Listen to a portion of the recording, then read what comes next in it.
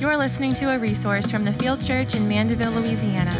It is our joy to glorify God by treasuring Jesus in the preaching of His Word.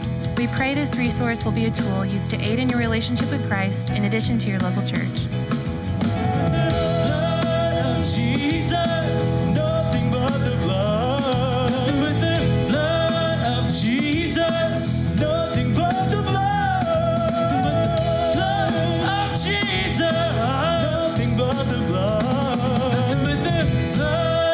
Jesus, nothing but the blood.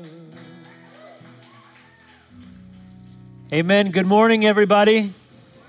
So glad to be here with you this morning. Would you please open your Bibles to Luke chapter 14, verses 12 through 14.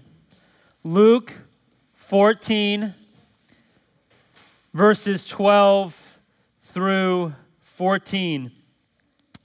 And before we read and explain and apply the authorial intent of this text, which is what we aim to do,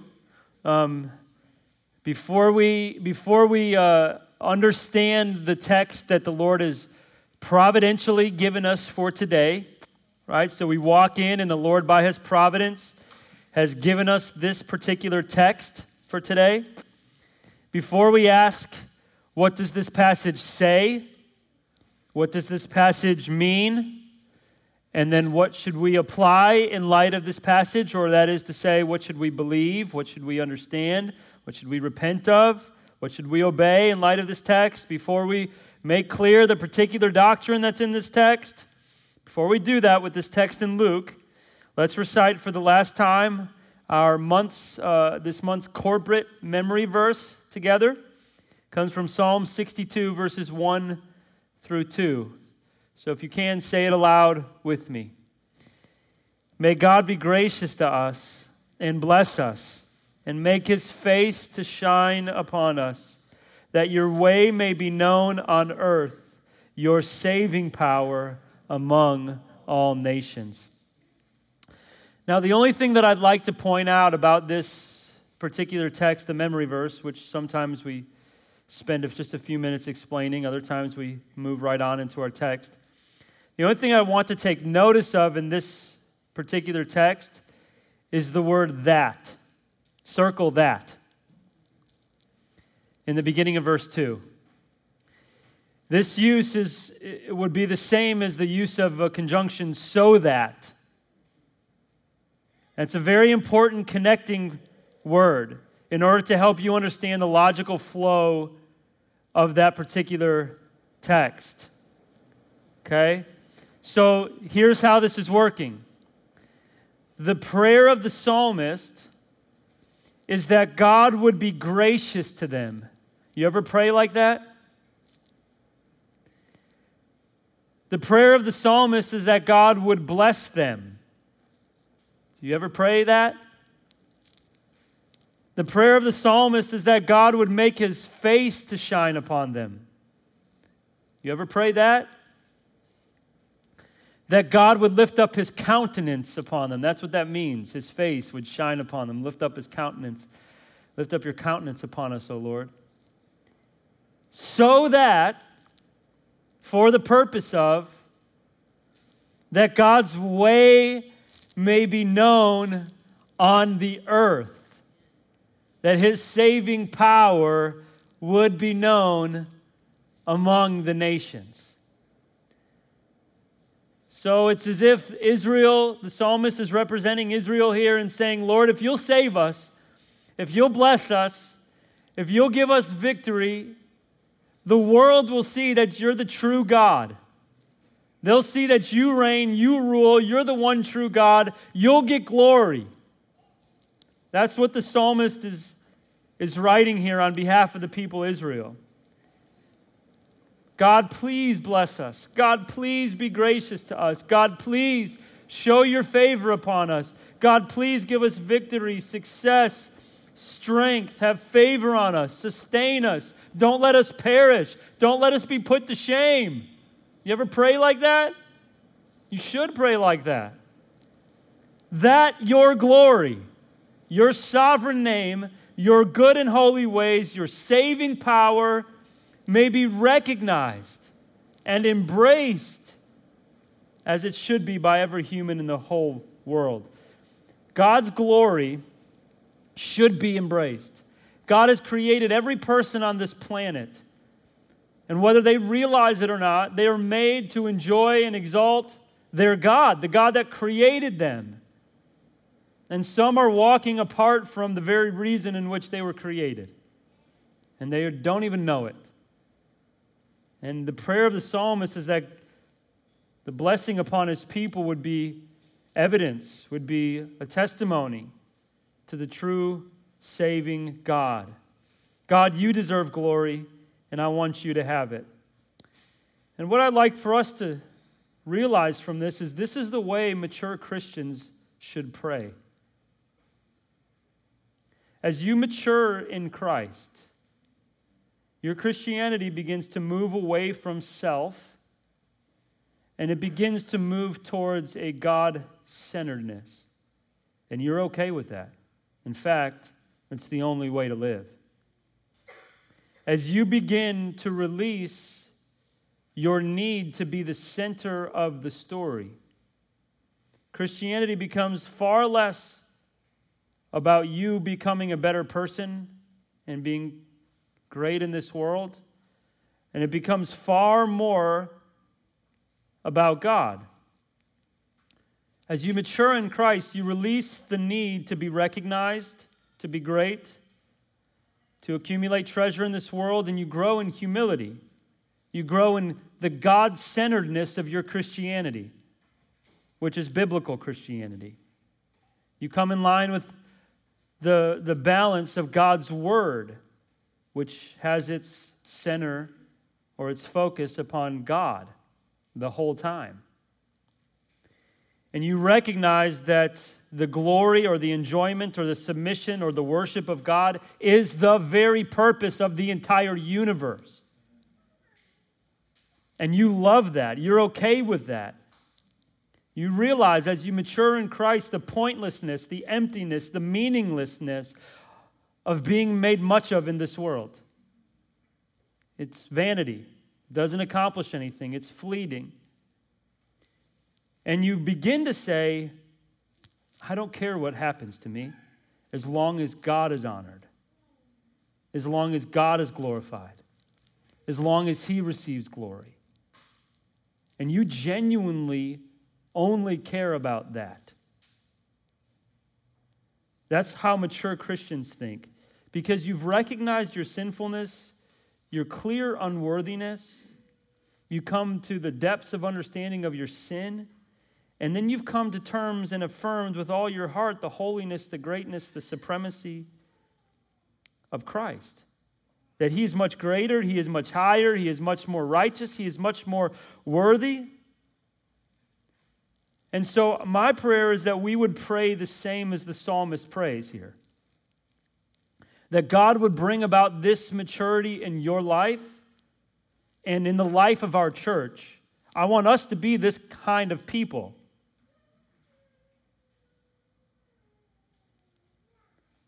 In our church.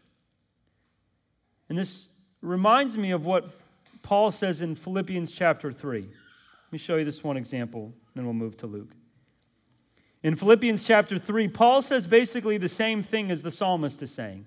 All I care about is you, knowing you, being like you, and you being known. That's it. Right? So all the benefit that would come to him is for the purpose of him, of God. Right? He says this, but whatever gain I had, I counted as loss for the sake of Christ. He's what I really want.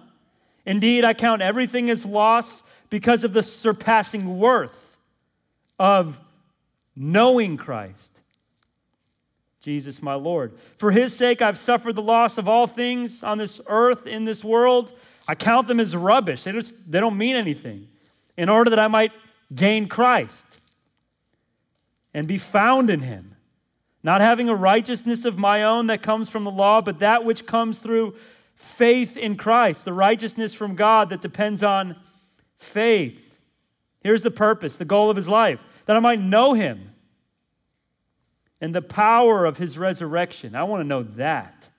I want to make that seen to the world. I want to share in his sufferings because that means I'm going to become like him. He goes on even in the same heart as what he just spoke to say in verse 14, I press on toward the goal for the prize of the upward call of God in Christ Jesus. That's the point of his life. And then you know what it says in verse 15? Let those of us who are mature think this way. That's how mature believers think. Maturity in the Lord doesn't compete for, live for, strive for the benefit, the recognition, the reputation, or the reward in this life. So people think highly of us. We don't pray so that blessing would remain on us. We see that as vanity. We see that as empty. It would just stay with us. It's pointless. When it terminates on us, there's a pointlessness to any form of blessing that the Lord could give us. Maturity in the Lord sees the pride and the pointlessness of those pursuits, and maturity in the Lord doesn't love earthly reward, doesn't labor for it, doesn't live for it. It prays for, it lives for, it labors for his name to be recognized and glorified as the only one worthy of all praise. So, as a church, let us move on from a self-serving, self-centered form of Christianity. And let us move towards a God-centered, God-exalting, Christ-worshiping version of our Christianity. That we would serve, even the answer of our prayers would serve to display how great and gracious and good God is. So now let's move on to the text that the Lord has given us for today in Luke chapter 14, verses 12 through 14. Let's read it together.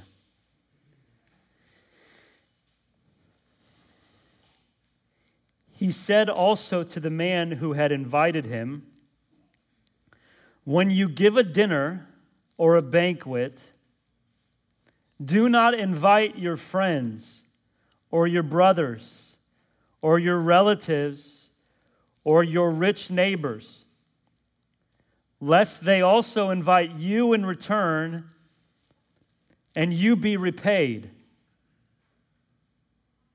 But when you give a feast, invite the poor, the crippled, the lame, the blind, and you will be blessed because they cannot repay you. For you will be repaid at the resurrection of the just. Gosh, I love the Word of God. It's just sweet to the soul when you just read it. Now, what we're seeing here is the love of earthly reward. That's what we're seeing here. In this particular passage, what we're seeing is the failure to experience true salvation because of the love for earthly reward. This passage is not about moral living, although it speaks of that. It is about something far deeper, which is salvation. This passage is about salvation. And it's about the failure to experience true salvation because of one thing in particular, which is the love of earthly reward.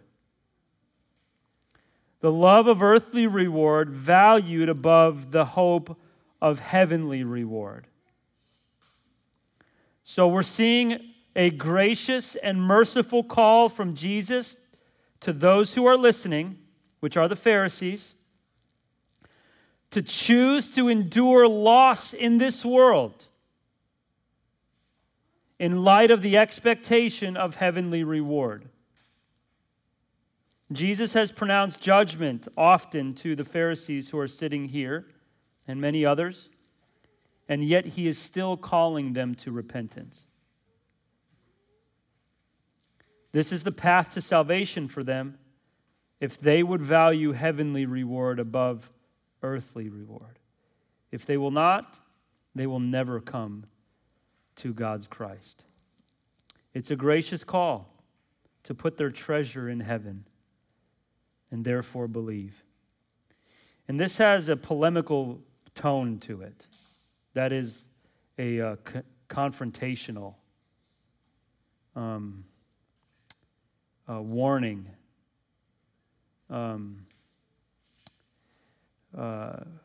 threatening tone to it, while it's still a gracious call.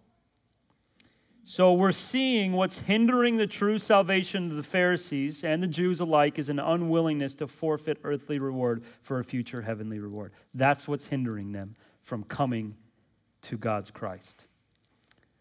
It's hindrances to true salvation. That's why I've entitled this message, Hindrances to True Salvation. And that's the main point of this section. So, this is a call to live a certain way. Yes, you might read this and say, this is a call for them to live a certain way. But Jesus is speaking to a far deeper issue.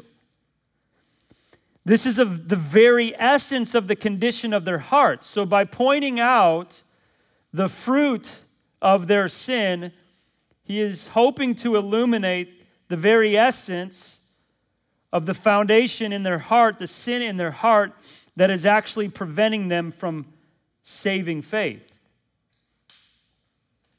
So this is keeping them from salvation. Jesus is addressing an issue that has immediate application, of course, but that's not his main point.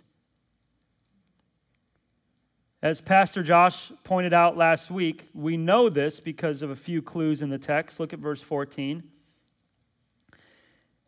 At the end of our passage, it says, "And you will be blessed because they cannot repay you, for you will be repaid at the resurrection of the just." He's speaking about entrance into the kingdom. He's speaking about eternity. He's speaking about salvation.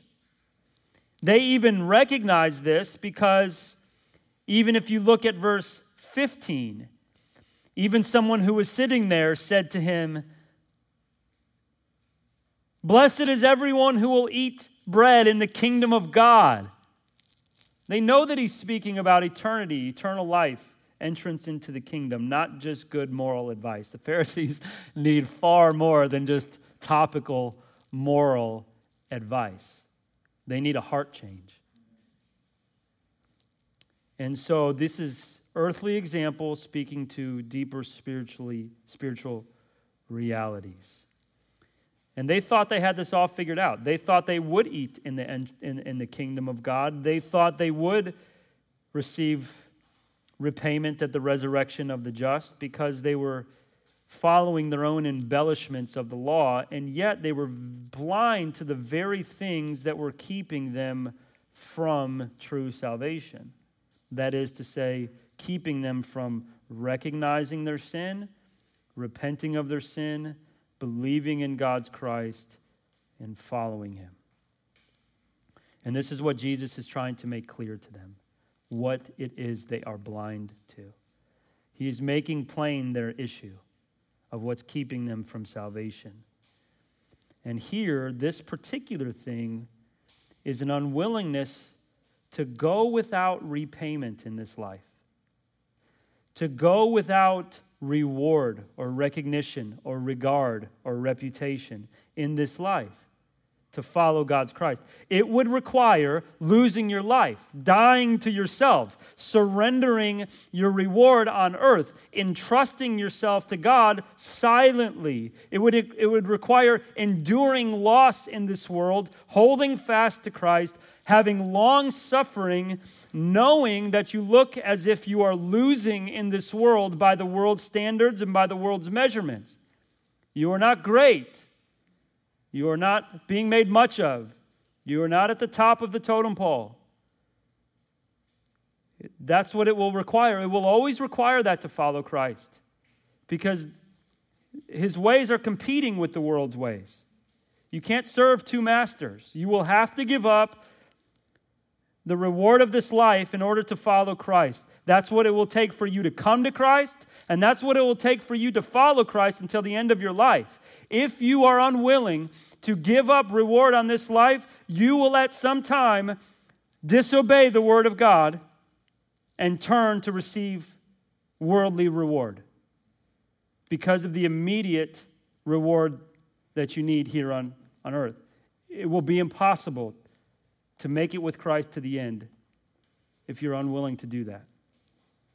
So, this is what's preventing them. This is what's keeping them from seeing this truth.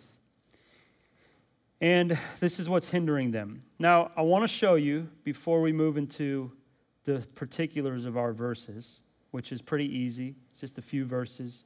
You'll see it real clearly as to why how we're seeing this main point in this particular text. But before we do that, I want to show you what gives us clues to the fact that this is the main point of this particular text.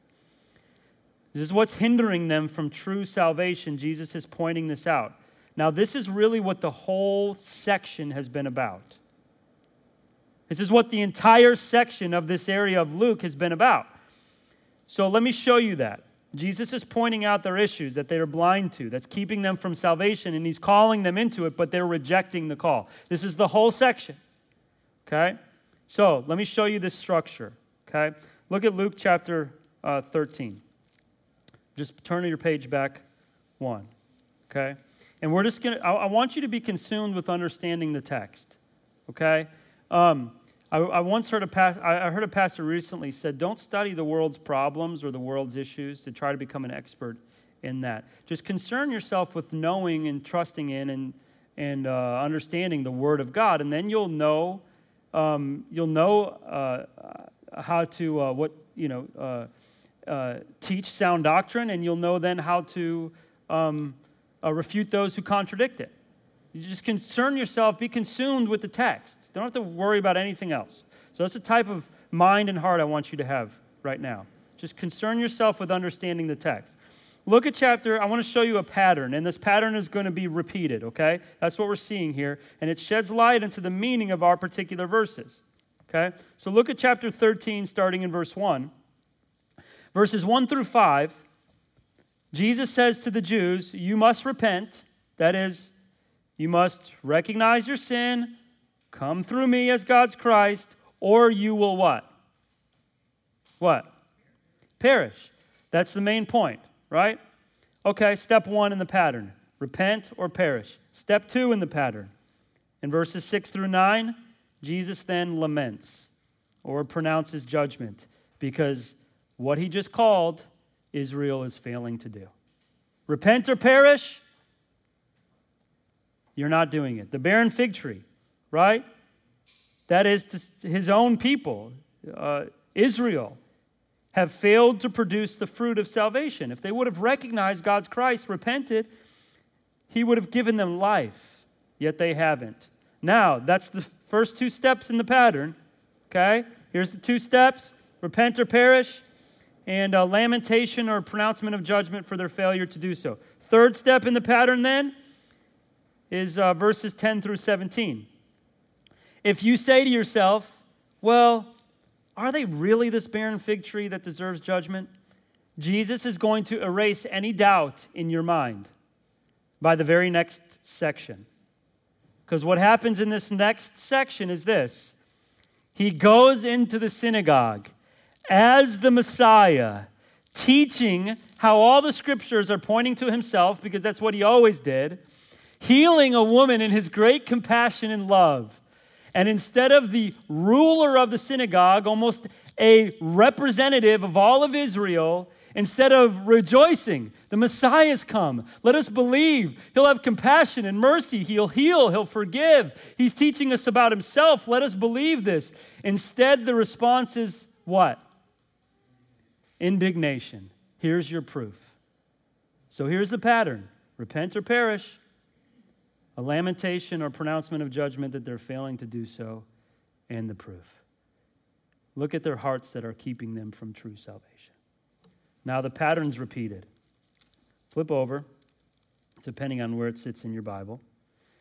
And we start the same three-step pattern once again.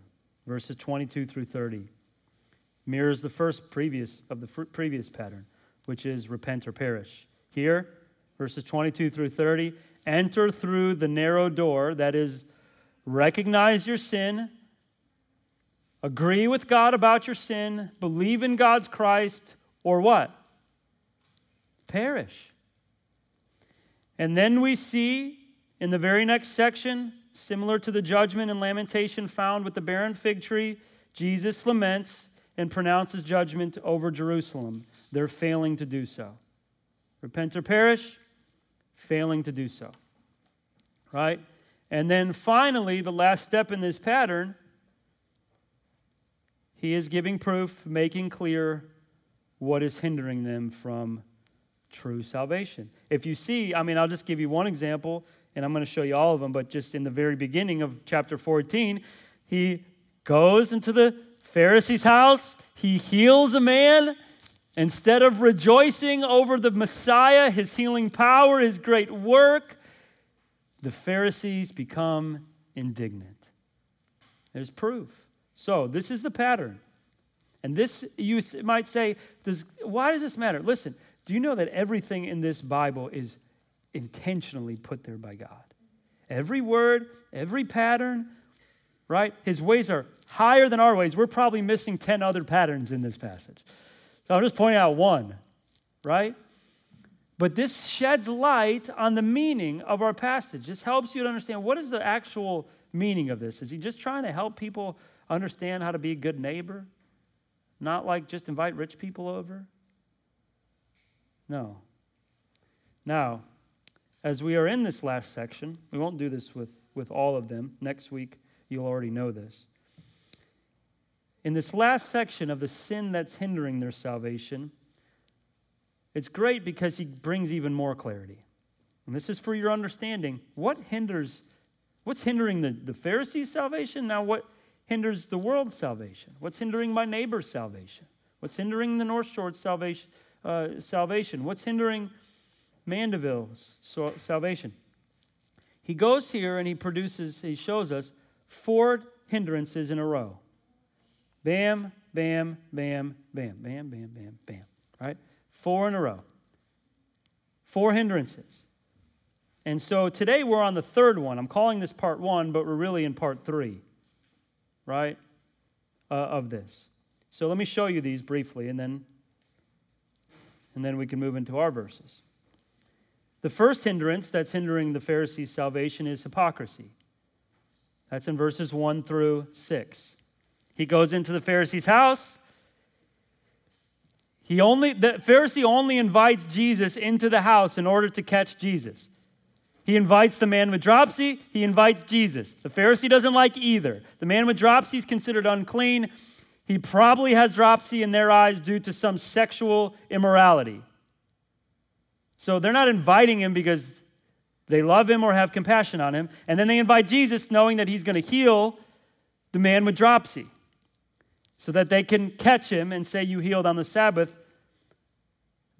And they're so confused that the law has never given the prohibition of healing on the Sabbath.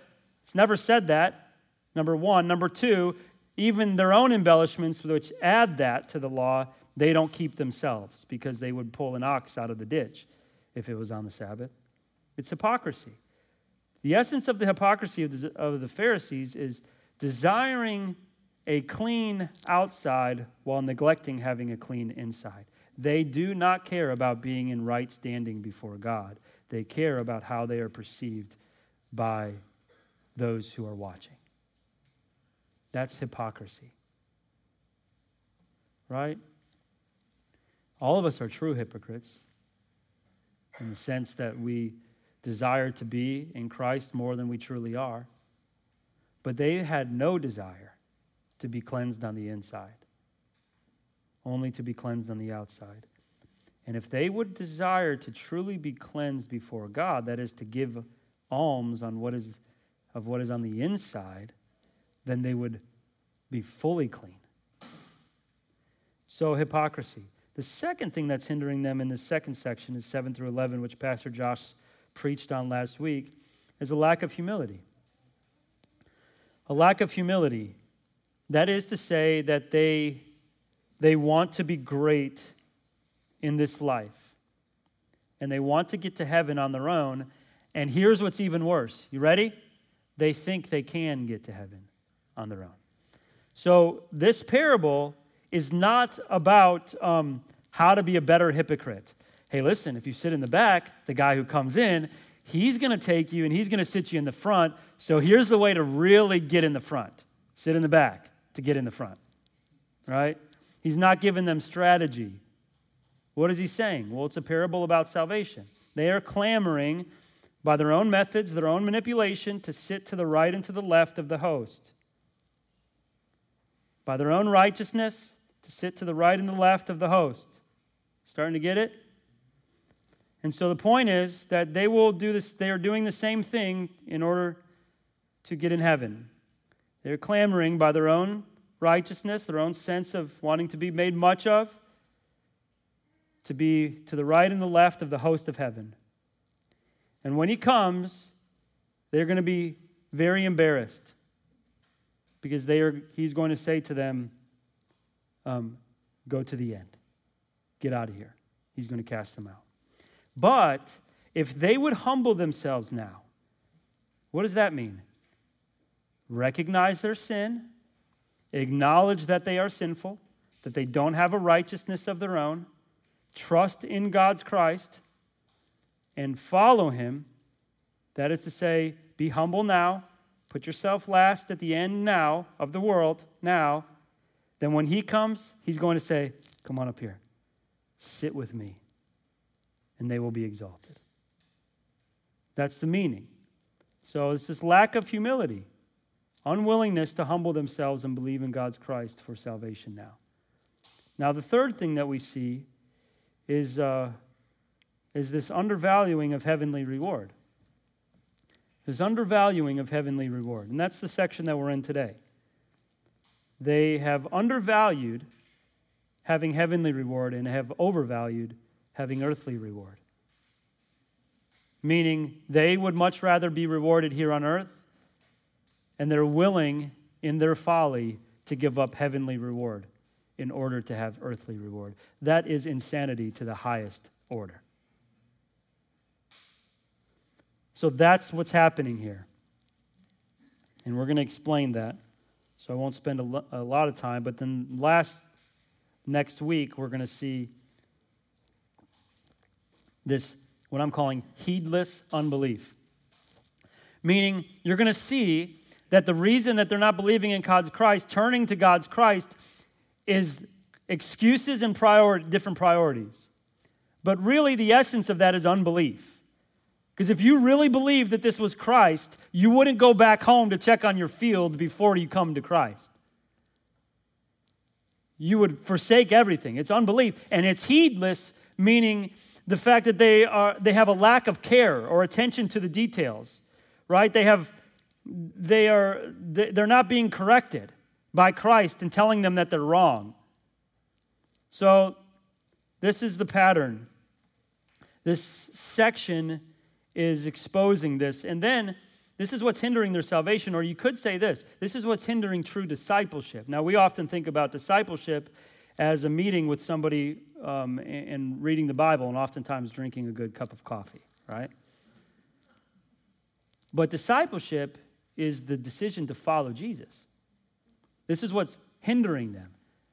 Now, what would make sense is right after this, after pointing out the hindrances, look at verse 25 of chapter 14.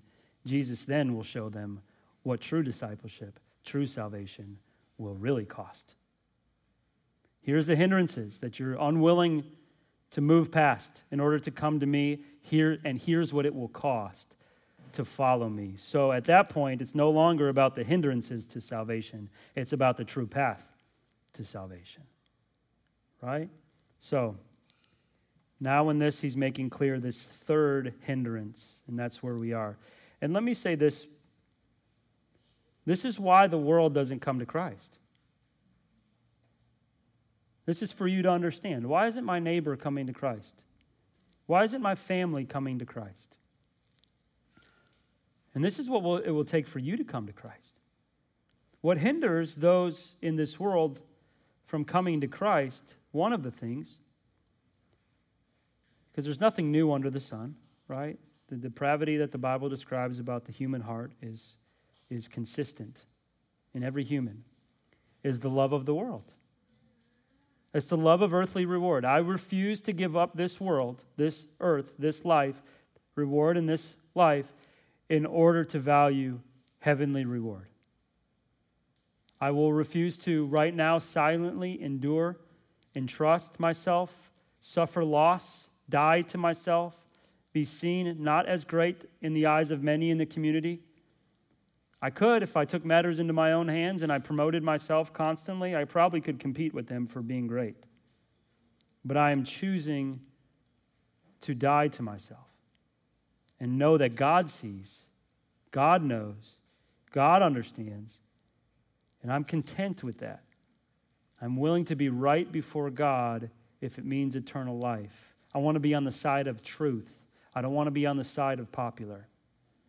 I want to be on the side of truth, what's right and what will produce eternal life, not what will win or lose in this life. Are you willing to be on that side? Would you prefer to be on that side? This is what's hindering those from coming to Christ. It's a short-sightedness. It's, I have to become great in this world, in this culture, in Mandeville, and on the North Shore. And I'll do everything I can. That's the point of my life. That's the pursuit of my life. And I cannot give that up in order to follow Christ. So I won't even consider it.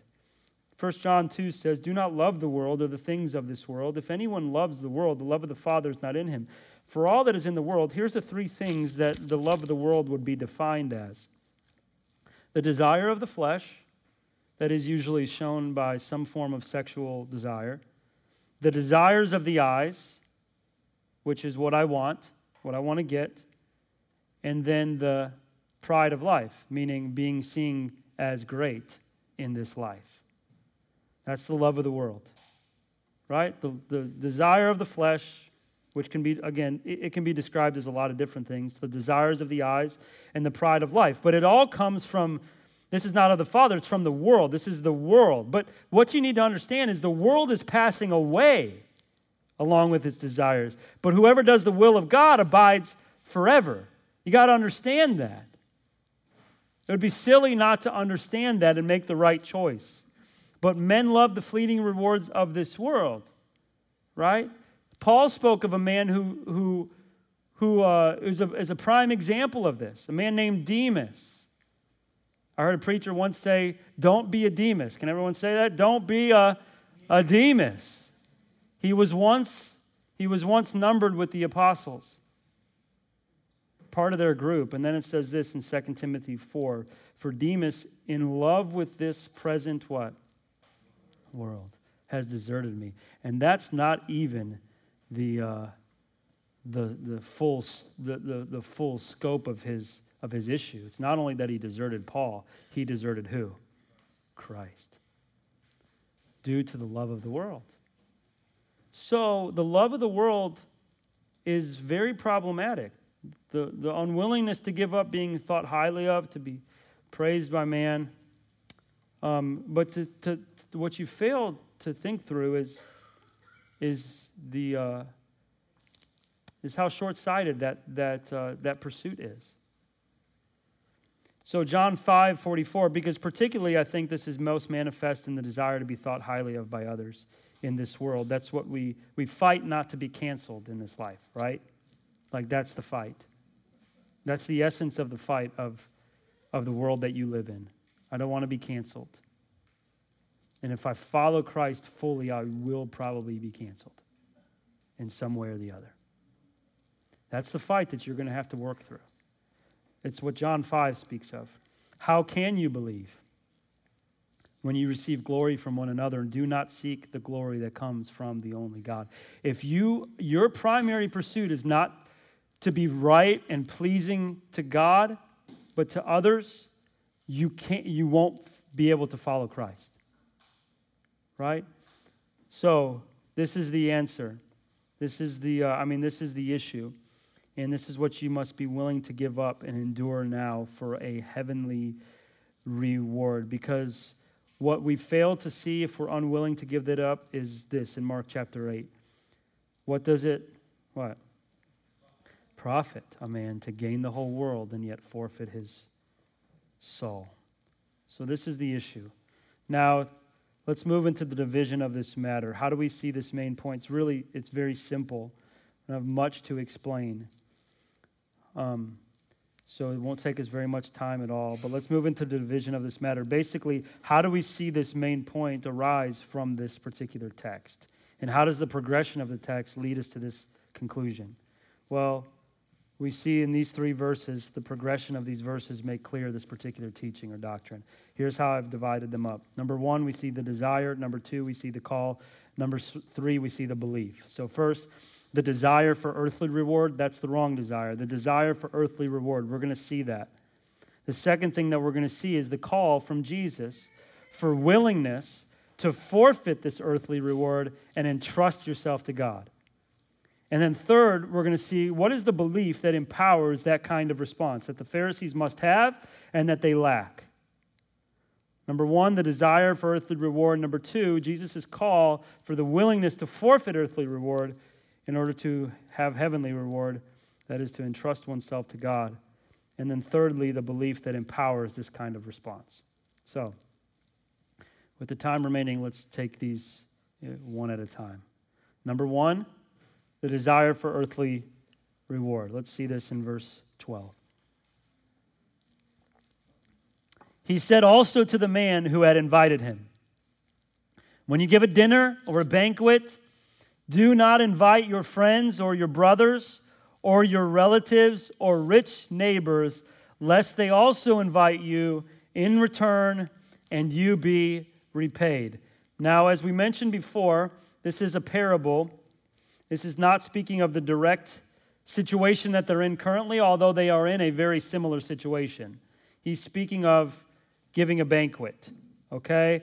Right now, he is at the Pharisees' house, and they are sitting and eating, right? But he's speaking not to this specific situation only, but to a larger truth, okay?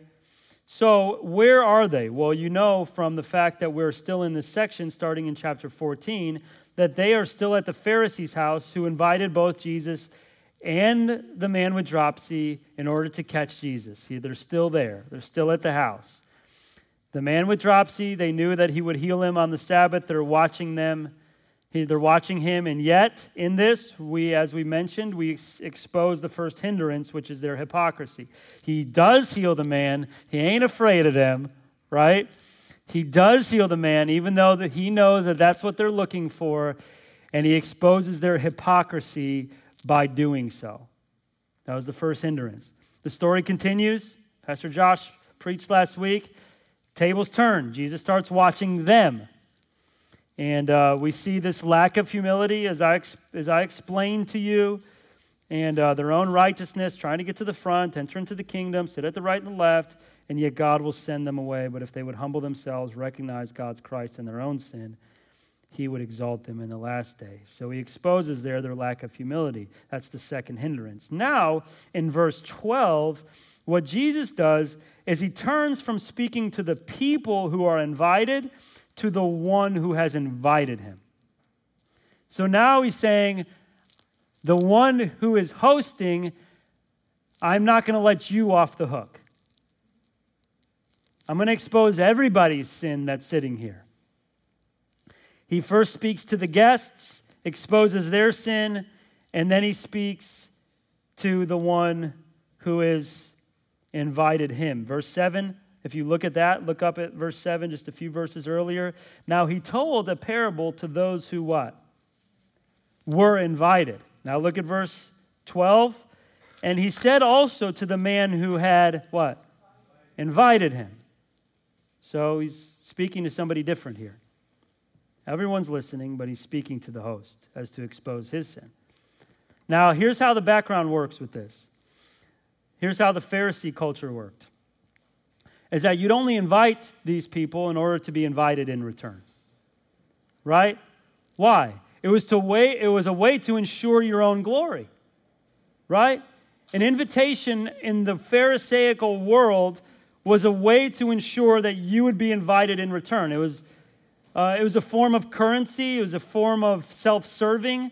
It was a form of reciprocity. Like, I'm going to invite someone who will be able to reciprocate and invite me also. If I make much of them, by them being seen as invited by others, I know that they will invite me in return, and I will be made much of by being invited. So this is the glory in the eyes of man. It's a way to receive the same reward. It's a reciprocating for inviting. Basically, if you scratch their itch for recognition and reputation and glory and authority and praise of man, you will get your itch scratched as well. It's a way to ensure your own glory, inviting others who will return the favor. So this is ultimately self-serving, praising others out of a way to ensure your own acceptance and reputation. This is manipulation. Now, what I want to say, though, is this is actually not too far off from our culture. Right?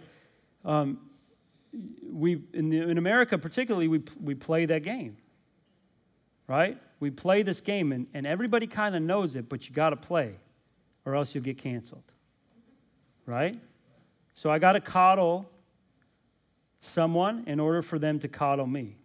I'm afraid that one day this group of people may not like me anymore. Therefore, I must coddle the leaders of that group in order that one day that group may not cancel me. Right? That's how it works.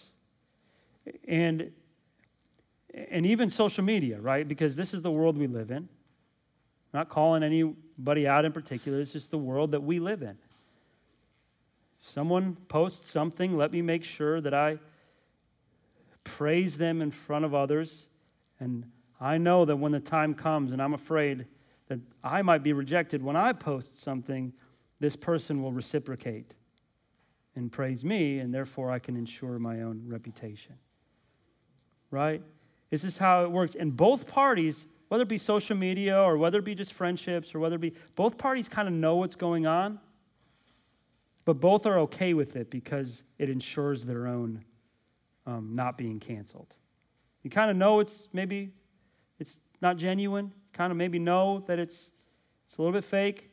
But you say, I'll receive it or I'll do it because I know that ensures my own success. So you coddle in order not to be canceled. And if you don't want to be canceled, then you make sure you coddle. And coddle means, in this idea, is to build up or to not say anything wrong about, so that you don't get canceled. This is the situation, and this is what's happening here. And it's a way to protect self, to ensure your own glory, to have reward on earth, to not be shamed or rejected or canceled. That is, for some of you, that's the biggest fear of your life. That those who are popular in this culture would reject you. Can I tell you, don't be afraid of that. Don't be afraid of that. Don't be afraid of that. It doesn't have any bearing on anything. Everyone will see Christ one day. The sky's going to crack. He's going to come on the horse. He's going to have tattoos on his thighs. And you know what they're going to say. And then eternity, nothing's going to matter except him. Don't be afraid of that. Be willing to endure and entrust yourself to God now, even if it means loss in this world, in order to be on the side of truth. Even if it doesn't mean winning in this world. That's what they're unwilling to do. So Jesus in verse 12, he's not, when he says this, when you give a dinner or a banquet, do not invite your friends or your brothers or your relatives or rich neighbors. He's not giving a commandment not to invite your family or those who have money. right? We show hospitality to everybody. Unless we think that like money, wealth is sinful. It's not. Look at Ecclesiastes 5. It says, everyone also to whom God has given wealth and possessions and the power to enjoy them and to accept his lot and to rejoice in his toil. This is a what? Gift of God. What about 1 Samuel 2:7? The Lord makes poor and makes rich, and he brings low and he exalts. Who makes rich? God. What about in Ecclesiastes 7:14? In the day of prosperity be joyful, and in the day of adversity consider that God has made one as well as the other. Basically, hey, you can be happy in one just as long as you're going to be happy in the other. Right? So this is not bad, but the Bible does help us clearly understand there's more warnings about sexual impurity and about money than any other thing in the whole Bible. So we got to understand that there's a real risk there. Right? And we understand that we're not to trust in wealth, nor serve wealth, nor love wealth, but to use it for the service of others, the advancement of the kingdom, the growth of our family into Christ's likeness, for the good of others and the glory of God. Right? So Jesus is not saying to the Pharisees here, don't love those of your neighbors who are rich. He's also not saying, I know you don't like your brothers and your friends and your relatives, so don't invite them over, right? He's not saying that. He is speaking to the issue of their hearts. He's saying, don't do that exclusively in order for the purpose of that you would be repaid in this world. Are you willing to do what's right even if it means forfeiting earthly reward? That's the issue of their salvation. Think about that. That's the issue of their salvation. Are you willing to do what's right even if it means forfeiting earthly reward? I'm God's Christ. I'm the Messiah. You are full of sin and you are not in right standing before God. Are you willing to recognize that, repent, believe, be right, truthful, on the side of truth, even if that means forfeiting the reward of this earth? This is a tangible example to illustrate a far deeper spiritual truth. Does this make sense? So this is the issue. This is what is preventing them from submitting to Christ. Luke 6 says, if you love those who love you, what benefit is that to you? For even sinners love those who love them. If you do good to those who do good to you, what benefit is that to you? For even sinners do the same. And if you lend to those from whom you expect to receive, what credit is that to you? Even sinners lend to sinners to get back the same amount. This is the picture of their hearts. They are not in it to do what's right by God. They are in it to receive in return. And so this is their heart. In Matthew 6, it says, beware of practicing your righteousness before other people in order to be seen by them, for then you will have no reward from your Father who is in heaven. This is the idea, even in their righteousness. Are you willing to not show the world your righteousness and even be seen as less than or losing in this world or not as great if your Father knows and your Father is pleased and you don't receive this reward on earth, but instead you receive this reward in heaven? This is what they're unwilling to do. Endure in trust, silently, following the Lord and losing in this life. So Jesus exposes their hearts. The second thing is a call for the willingness to forfeit this earthly reward and to entrust themselves to God. It's a call to forfeit this. In verses 13 through 14a, it says, but when you give a feast, invite the poor, the crippled, the lame, the blind, and you will be blessed, for they cannot repay you. This is a call from Christ to the Pharisees to invite the crippled, the lame, the blind, and the poor. Now, Jesus says, instead of this pursuit of earthly reward, you must have a heart that just truly desires to please God if you're ever going to trust in Christ.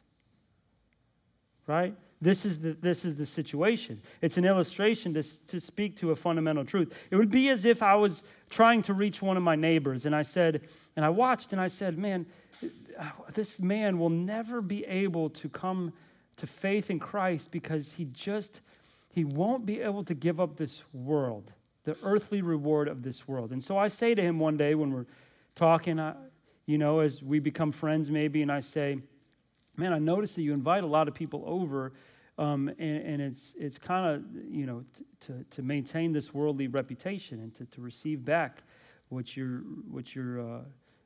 giving to others. And I said, I asked a question of, what would be a greater motivation, to serve others and et cetera. And yeah, it's speaking to a specific situation, but I know as I'm asking this question that this is the very essence of what's keeping him from salvation. And I'm assessing, is he willing to even give up reward in this life if it means being on the side of truth, if it means being in right standing with God? And so this is a very practical, tangible illustration, but it's speaking to the very essence of what's preventing them from coming to Christ. So he's pointing this out. He's pointing out their error. He's exposing to them their ways. These are things are a way of life, but this is what they are blind to that's preventing them from coming to salvation. And maybe if they would see this error, maybe they would recognize the deeper heart issue and repent and believe. Luke 11 says, "Give as alms those things that are within, and behold, everything is clean for you."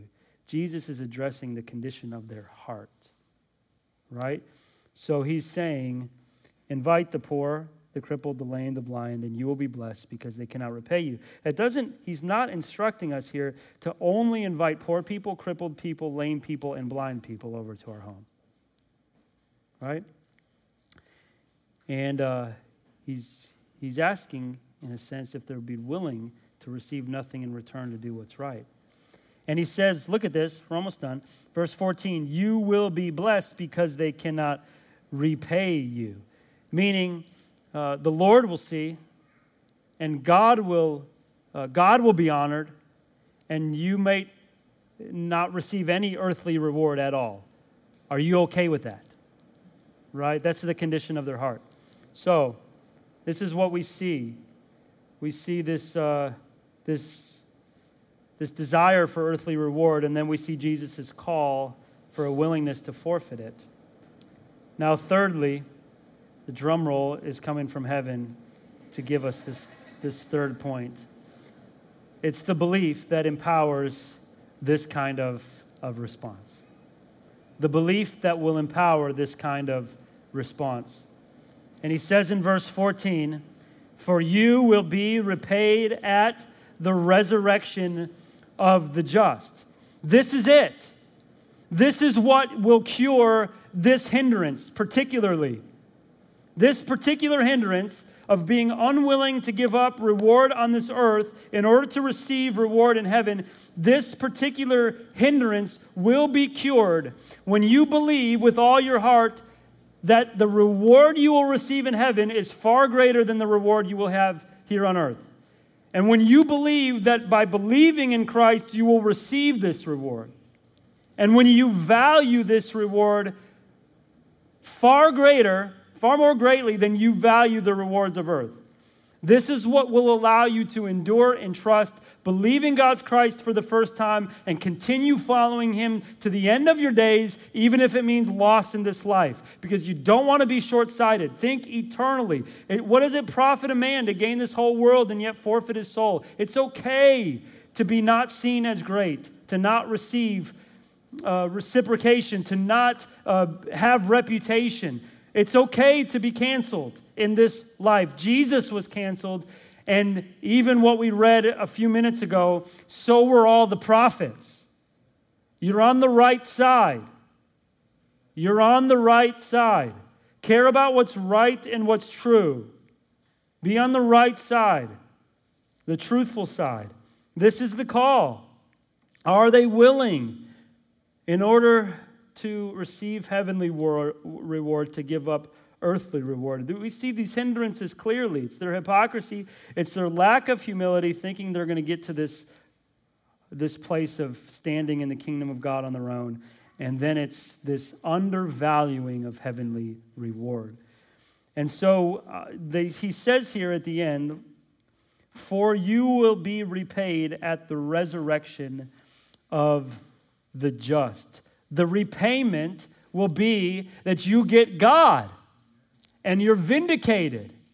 All those who thought lowly will see rightly, right? You will experience your vindication then, and you will get God. Christ has not come just to forgive you of your sins so you get no more tears in heaven. That will be a benefit. He has come to bring you to God. You get God. What could be greater than God? Here's an answer. Nothing. That's why He's God. And that's what you get for all of eternity. And nothing else will matter. You won't think back, man, I just feel a little bit ashamed still because these people didn't think greatly of me. You will not think that. I promise you. Right? You will get reward. You will be repaid. What does he say here? We're almost done. At the resurrection. What is the resurrection? It's for all those who will be raised with Christ. Those who believe in Christ, whose sins are forgiven. Therefore, death cannot hold because the Holy Spirit has come and lived inside your mortal body. You will be raised spiritually. It's what John 5 says. He says, don't marvel at this, for an hour is coming when all who are in the tombs will hear his voice. They're going to come out. And those who have done good, the resurrection of life. Those who have done evil, the resurrection of judgment. Daniel 12 says, and those who are wise shall shine like the brightness of the sky. That is those who have believed in the Christ. And those who may turn to righteousness, who turn many to righteousness. You're going to be like stars forever. And guess what? Ever.